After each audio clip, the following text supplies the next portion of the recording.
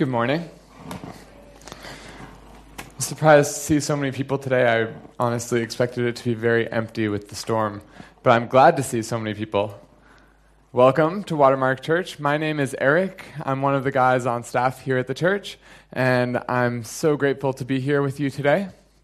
If you've been here for the past few weeks, you'll know that we've been going through the book of 1 Corinthians, and we've been looking in chapter 12 at spiritual gifts and why God gives gifts to the church and what he expects us to do with those gifts. And then the past couple weeks, we've been looking at 1 Corinthians chapter 13, talking about love and seeing that actually the passage about love also connects to spiritual gifts and how we are supposed to use them within the context of the church.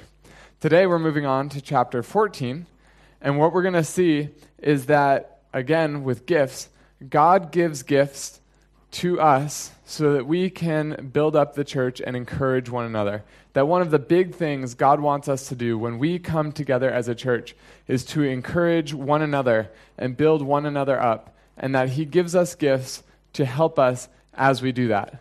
And that's the first thing that we need to see, is that God wants us to love one another by building one another up.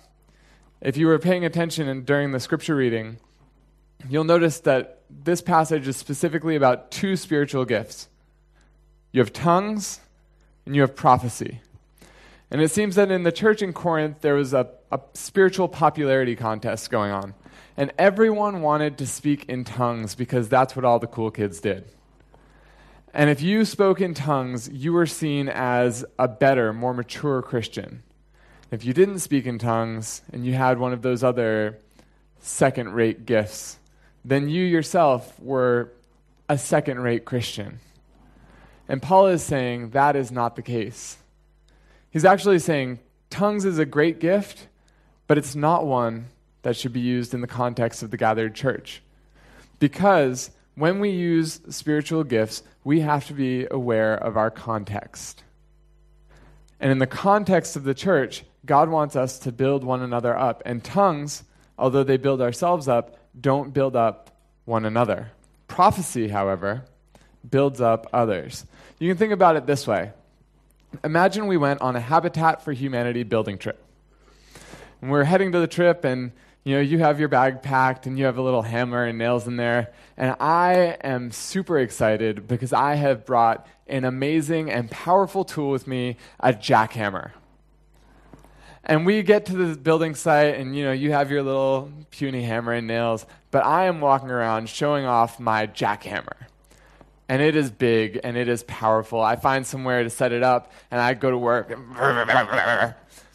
and a crowd gathers around because I'm big, and I'm making lots of noise, and they want to see what's going on. And everyone is paying attention to me because I have this big and powerful and amazing tool. But there's a problem. We're at a Habitat for Humanity building site. Our goal is to build a house.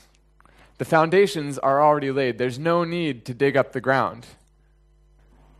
In the context that we're in, even though my tool may be more powerful, may be more expensive, may be cooler, may get more attention, your hammer and nails are a way better tool for this context than my jackhammer. There are contexts where the jackhammer will be a better tool, but in this context of a Habitat for Humanity building trip, the hammer and nails are the tools that you need because they are the tools that will help you build the house. And Paul is saying in the same way, when we come together as a church, God wants us to build up one another. And tongues is a great gift. It's a powerful gift. It's a gift that gets attention on us. But it's not a gift that builds up the church. And God wants us to be people who, when we come together, build one another up and encourage one another. And so, in the context of the church, prophecy, he's saying, is the better gift because prophecy builds up more than tongues. And, the past few weeks we've been talking, like I said, a lot about the issue of gifts in the church. And if it feels repetitive, that's because Paul was a little bit repetitive on this topic. And Paul, I think, was repetitive on this topic because he saw it as vitally important in the life of the church. He said, God gives us gifts because he expects us to use them properly. And if we don't understand how we're supposed to use them, then we're not going to use them in the proper way. And we're not going to accomplish the proper tasks with them that God wants us to accomplish. So let's take a minute and think about where we are personally in terms of spiritual gifts. Do you know whether you have any spiritual gifts? Do you know what they are?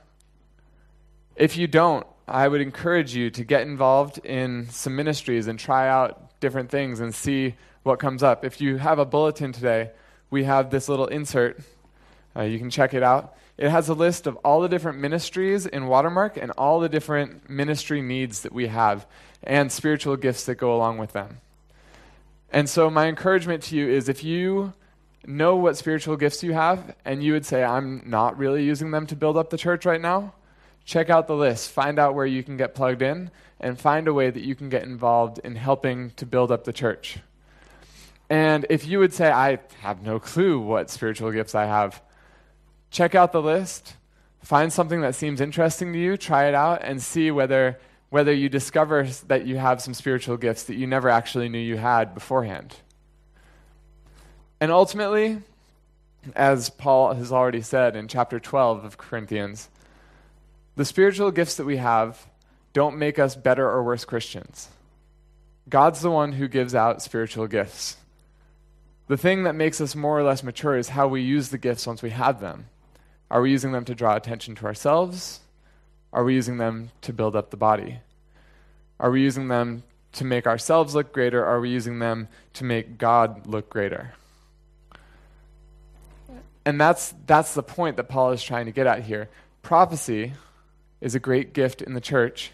Prophecy, delivering messages from God to the church to challenge people and equip people and lead them towards God, is a great gift for the church because it builds everyone up. Where tongues, speaking to God in unknown languages that even we ourselves can't understand, it's great, it's powerful, it's amazing to have this direct communication with God. But if I'm up here speaking in tongues, none of you have any clue what's going on. And so in the context of the church, a gift that comes in clear language is essential because clear communication is essential for building up the church. And that's the second thing I want us to see today, is that clear communication is essential to building one another up in the context of the gathered church. And, if I wanted to come up and encourage you, say I wanted to encourage Christina, and I walked up to her and I said, would she be encouraged? Probably not.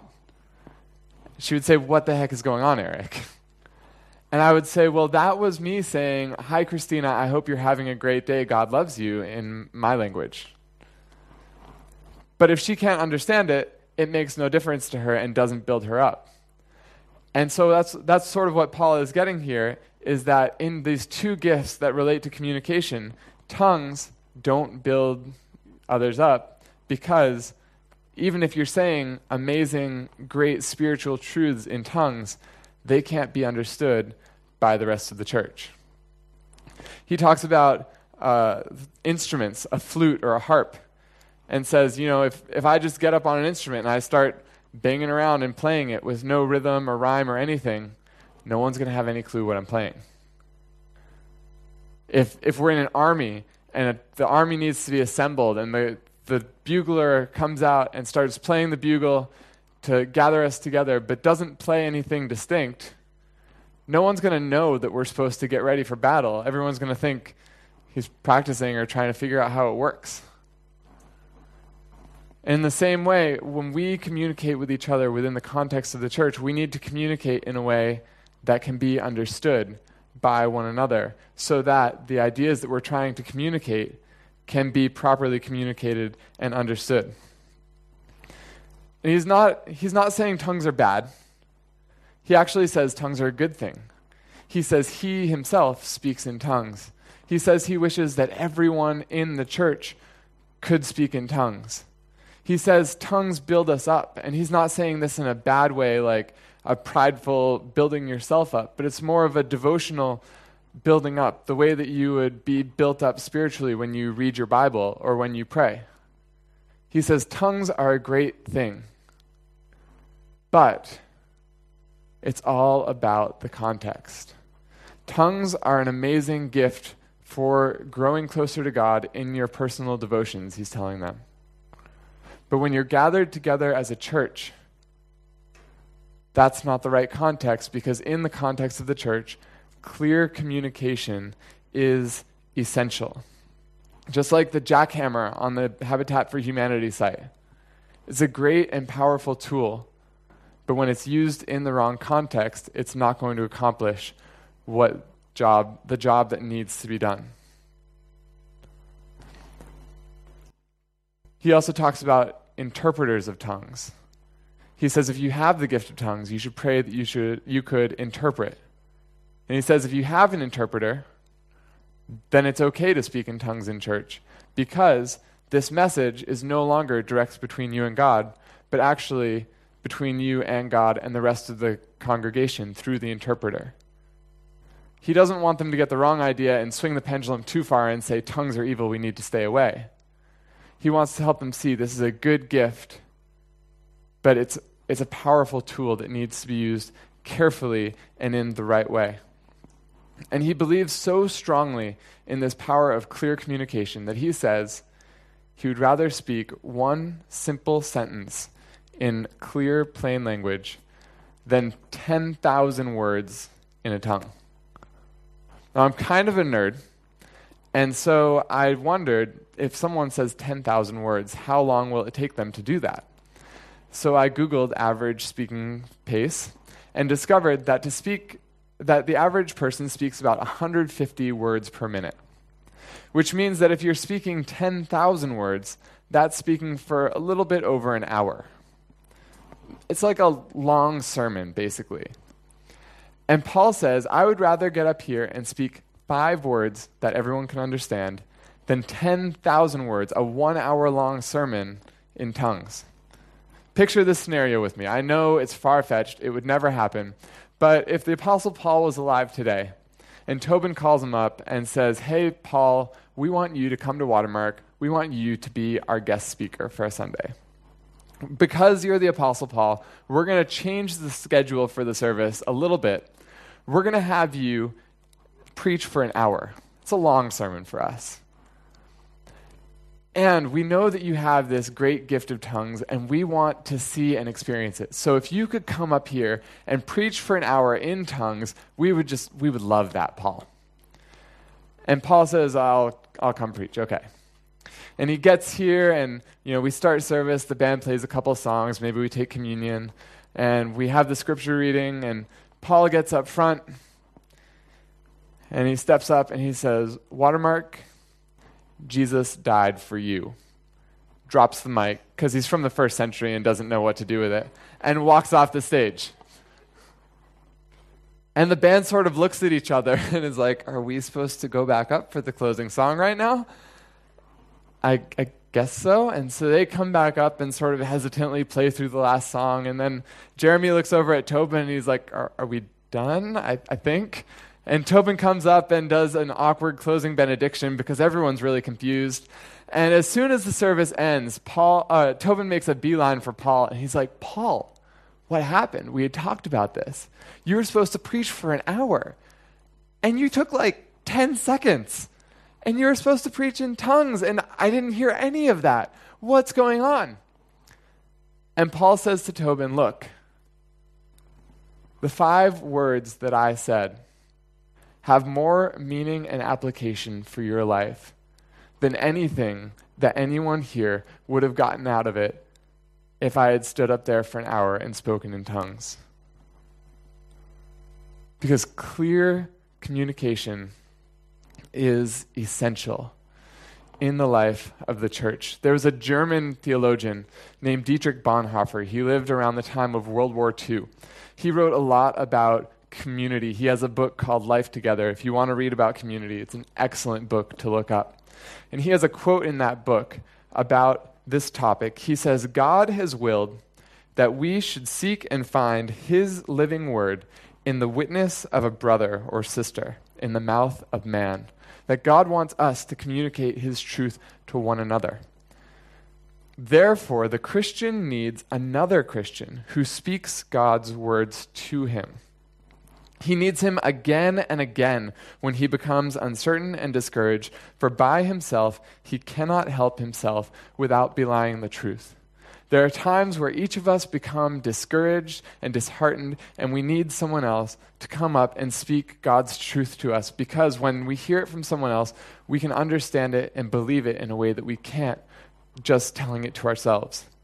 He continues and he says, the Christ in his own heart is weaker than the Christ in the word of his brother. His own heart is uncertain, his brother's is sure. Let me read that again. The Christ in his own heart is weaker than the Christ in the word of his brother.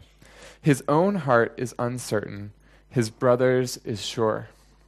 This has been true of my life many, many times, where I'm having trouble obeying God. I'm having trouble trusting that God's promises are true. And I know these truths from the Bible. I know how God promises me that I'll have fullness of joy in him and that he'll give me strength to fight against temptation. And I repeat them to myself over and over and over. And I still feel trapped. I still feel helpless. And then I pick up the phone and call or message Alfie or Jeremy or Chris or Edmund, and I just say, hey guys, this is going on. And they say the exact same thing to me that I've been saying to myself the whole time, but for some reason when I hear it from them, it makes a difference that it never made when I heard it from myself. When they say, hey look, God is with you in this. God's going to give you the strength to overcome this temptation. That has a power to it that no amount of self-will can conjure up within myself. The Christ in the word of my brother is stronger than the Christ in my own heart in those moments. And that's why God has given us this community of the church. That's why God has us come together. That's why Paul encourages us to build one another up when we come together. The last line of Bonhoeffer's quote, he says, this is the goal of all Christian community. They meet one another as bringers of the message of salvation. That when we come together, it's not just supposed to be me or Tobin or Chris or Alfie or Graham standing up here on stage and speaking to you, but that actually each and every one of us is supposed to come together and share God's words with one another and share this message of salvation among ourselves.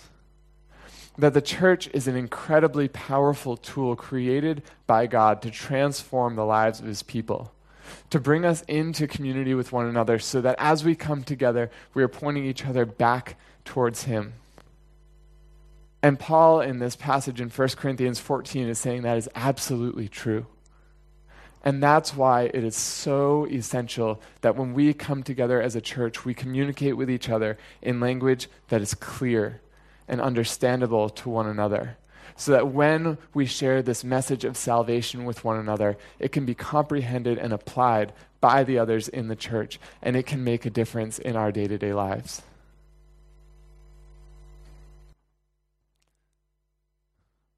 The core reason that the church exists is to worship God and to meet one another as bringers of the message of salvation.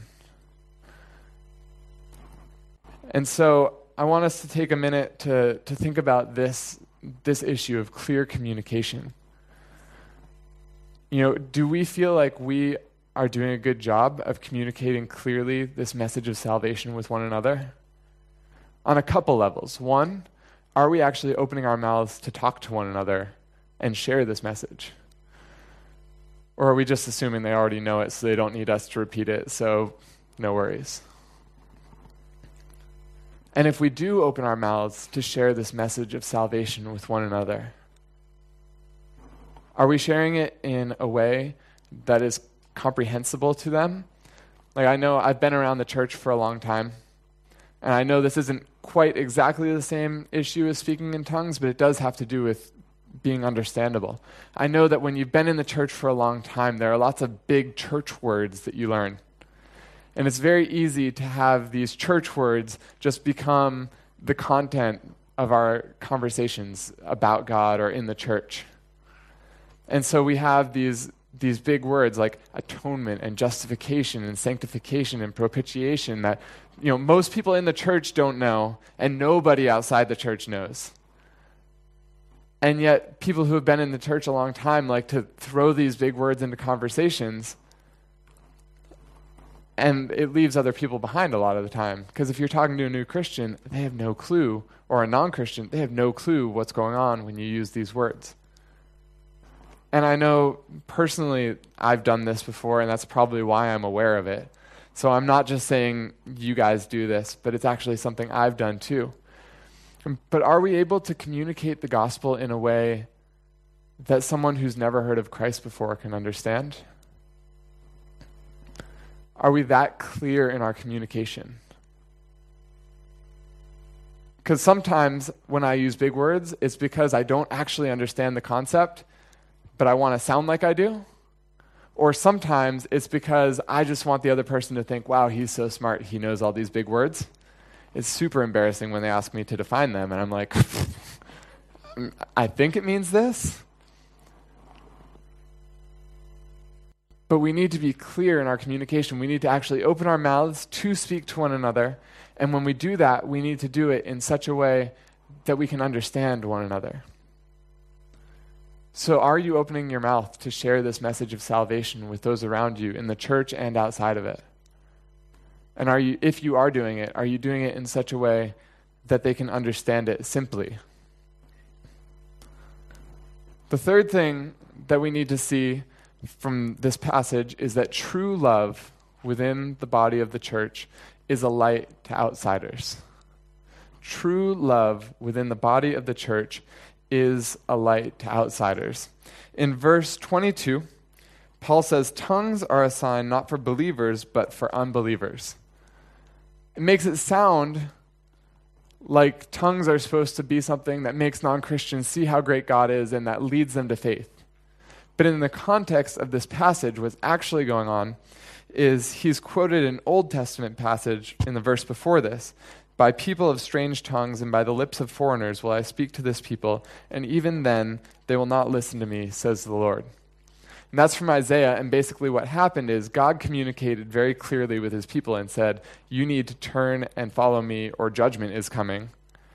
And they said, that's too simple of a message. We're not interested in listening to it because it's too childish.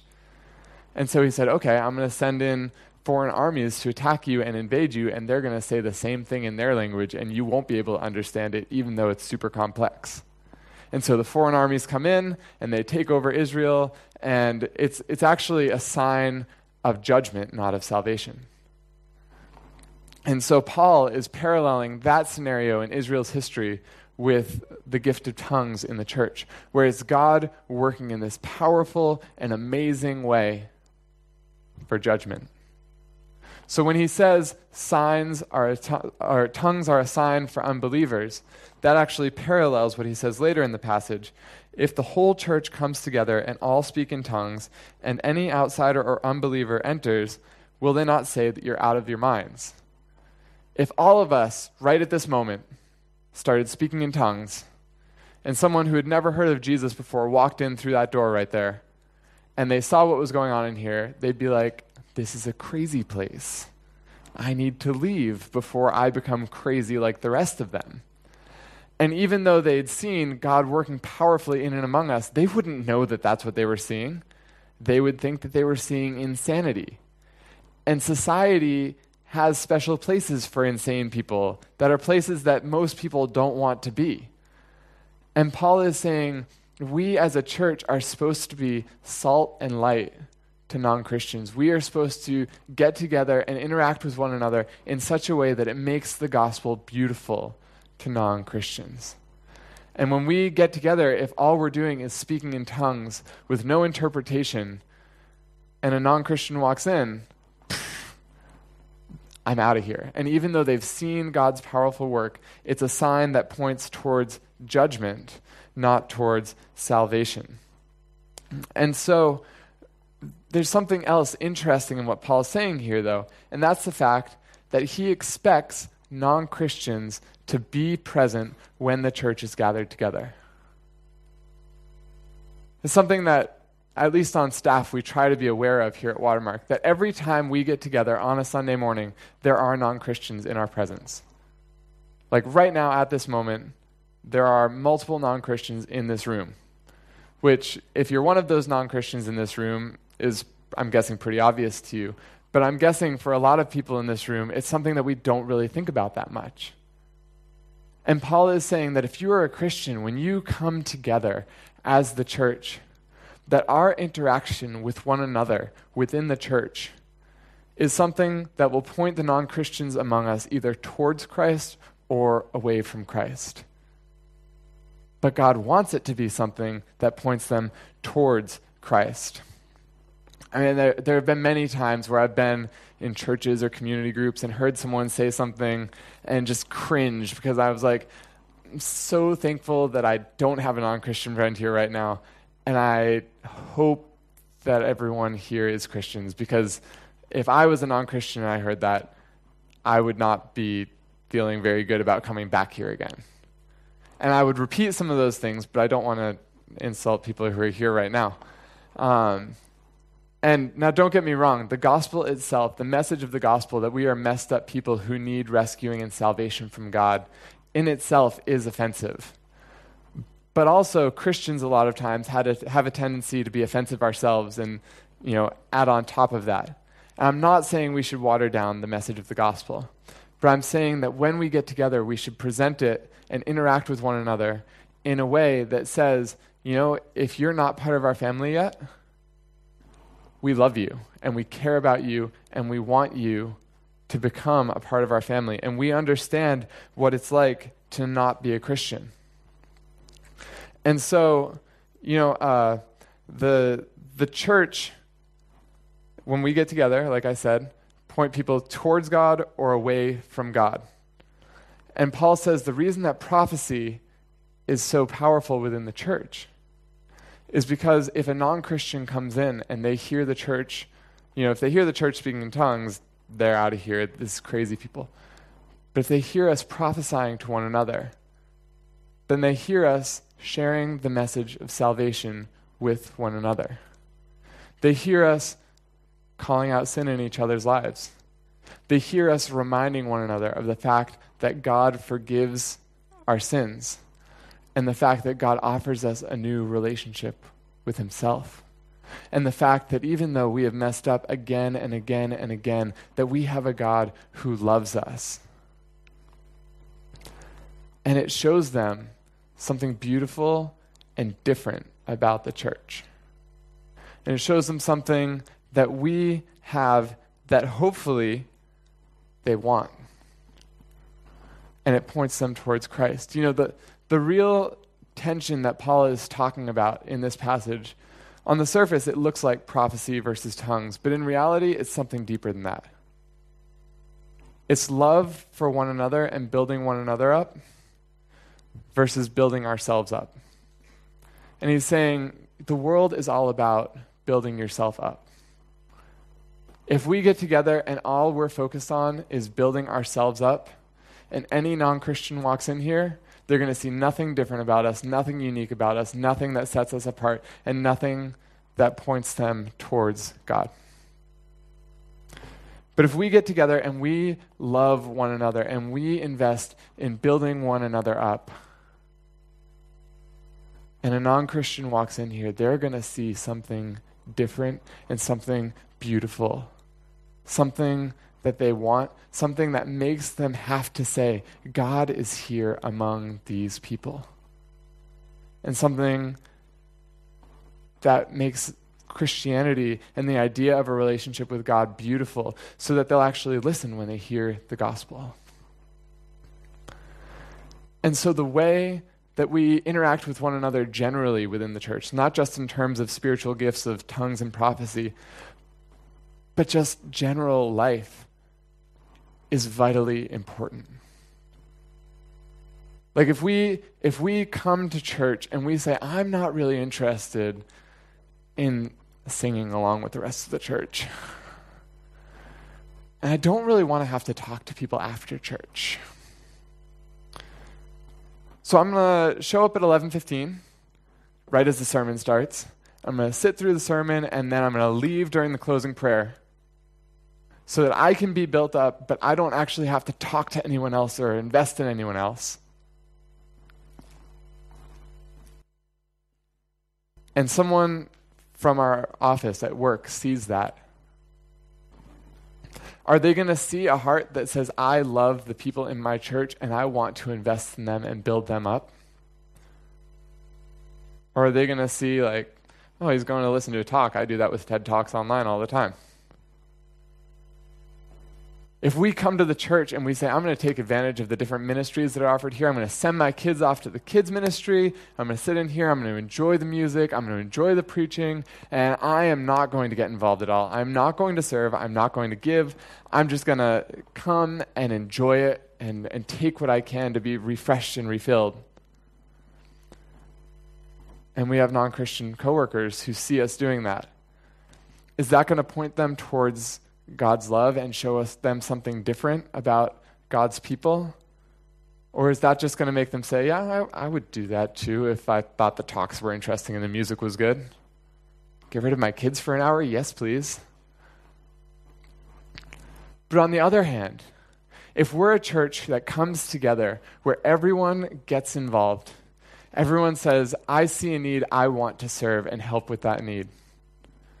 Everyone says, I see areas where people need my help and I'm going to offer it. That's different. That's weird. A good weird, though. And your non-Christian friends and coworkers are going to say, why? Why would you offer to show up super early on a Sunday morning to set up sound equipment if you don't have to? Why would you spend an hour on Sunday morning watching little 4-year-olds or even worse, teenagers? There's something different and something beautiful about that when we get together and we build one another up as a church.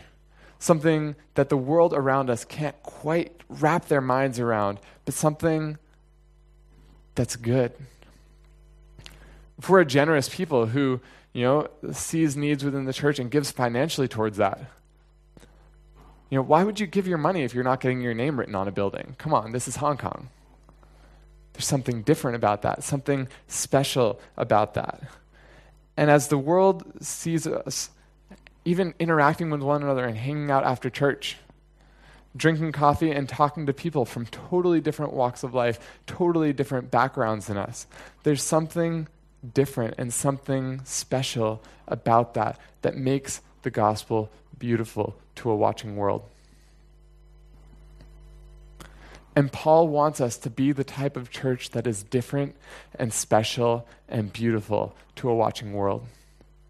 Because he wants everyone to have an opportunity to hear the gospel. He wants everyone to see the beauty of Christ and knows that the way that we interact with each other within the church helps people to see that or points them away from even taking a glance. And so if you're a Christian here today, I have a couple questions for you. First, how are you showing God's love to others within the church or in your community by serving and giving? Again, we have this handout in the bulletin. If you are looking for ways to serve, look no further. Find an opportunity in here that interests you, contact whoever is in charge of that area, and we would love to get you hooked up in serving within the church. If you're a Christian here today, how is your interaction with others within this church body showing something different and beautiful and supernaturally loving to the world? Or just showing them another person just like themselves? Like, hypothetically, if we could videotape you from the time that you walked up the escalators or down the hall today, came in here, sat down, sang, listened to the sermon, get up, leave, to the time that you walk away, and we played that for your coworkers to watch, or for your children to watch? Would they say there's something special about the way that this person loves the people around them in the church?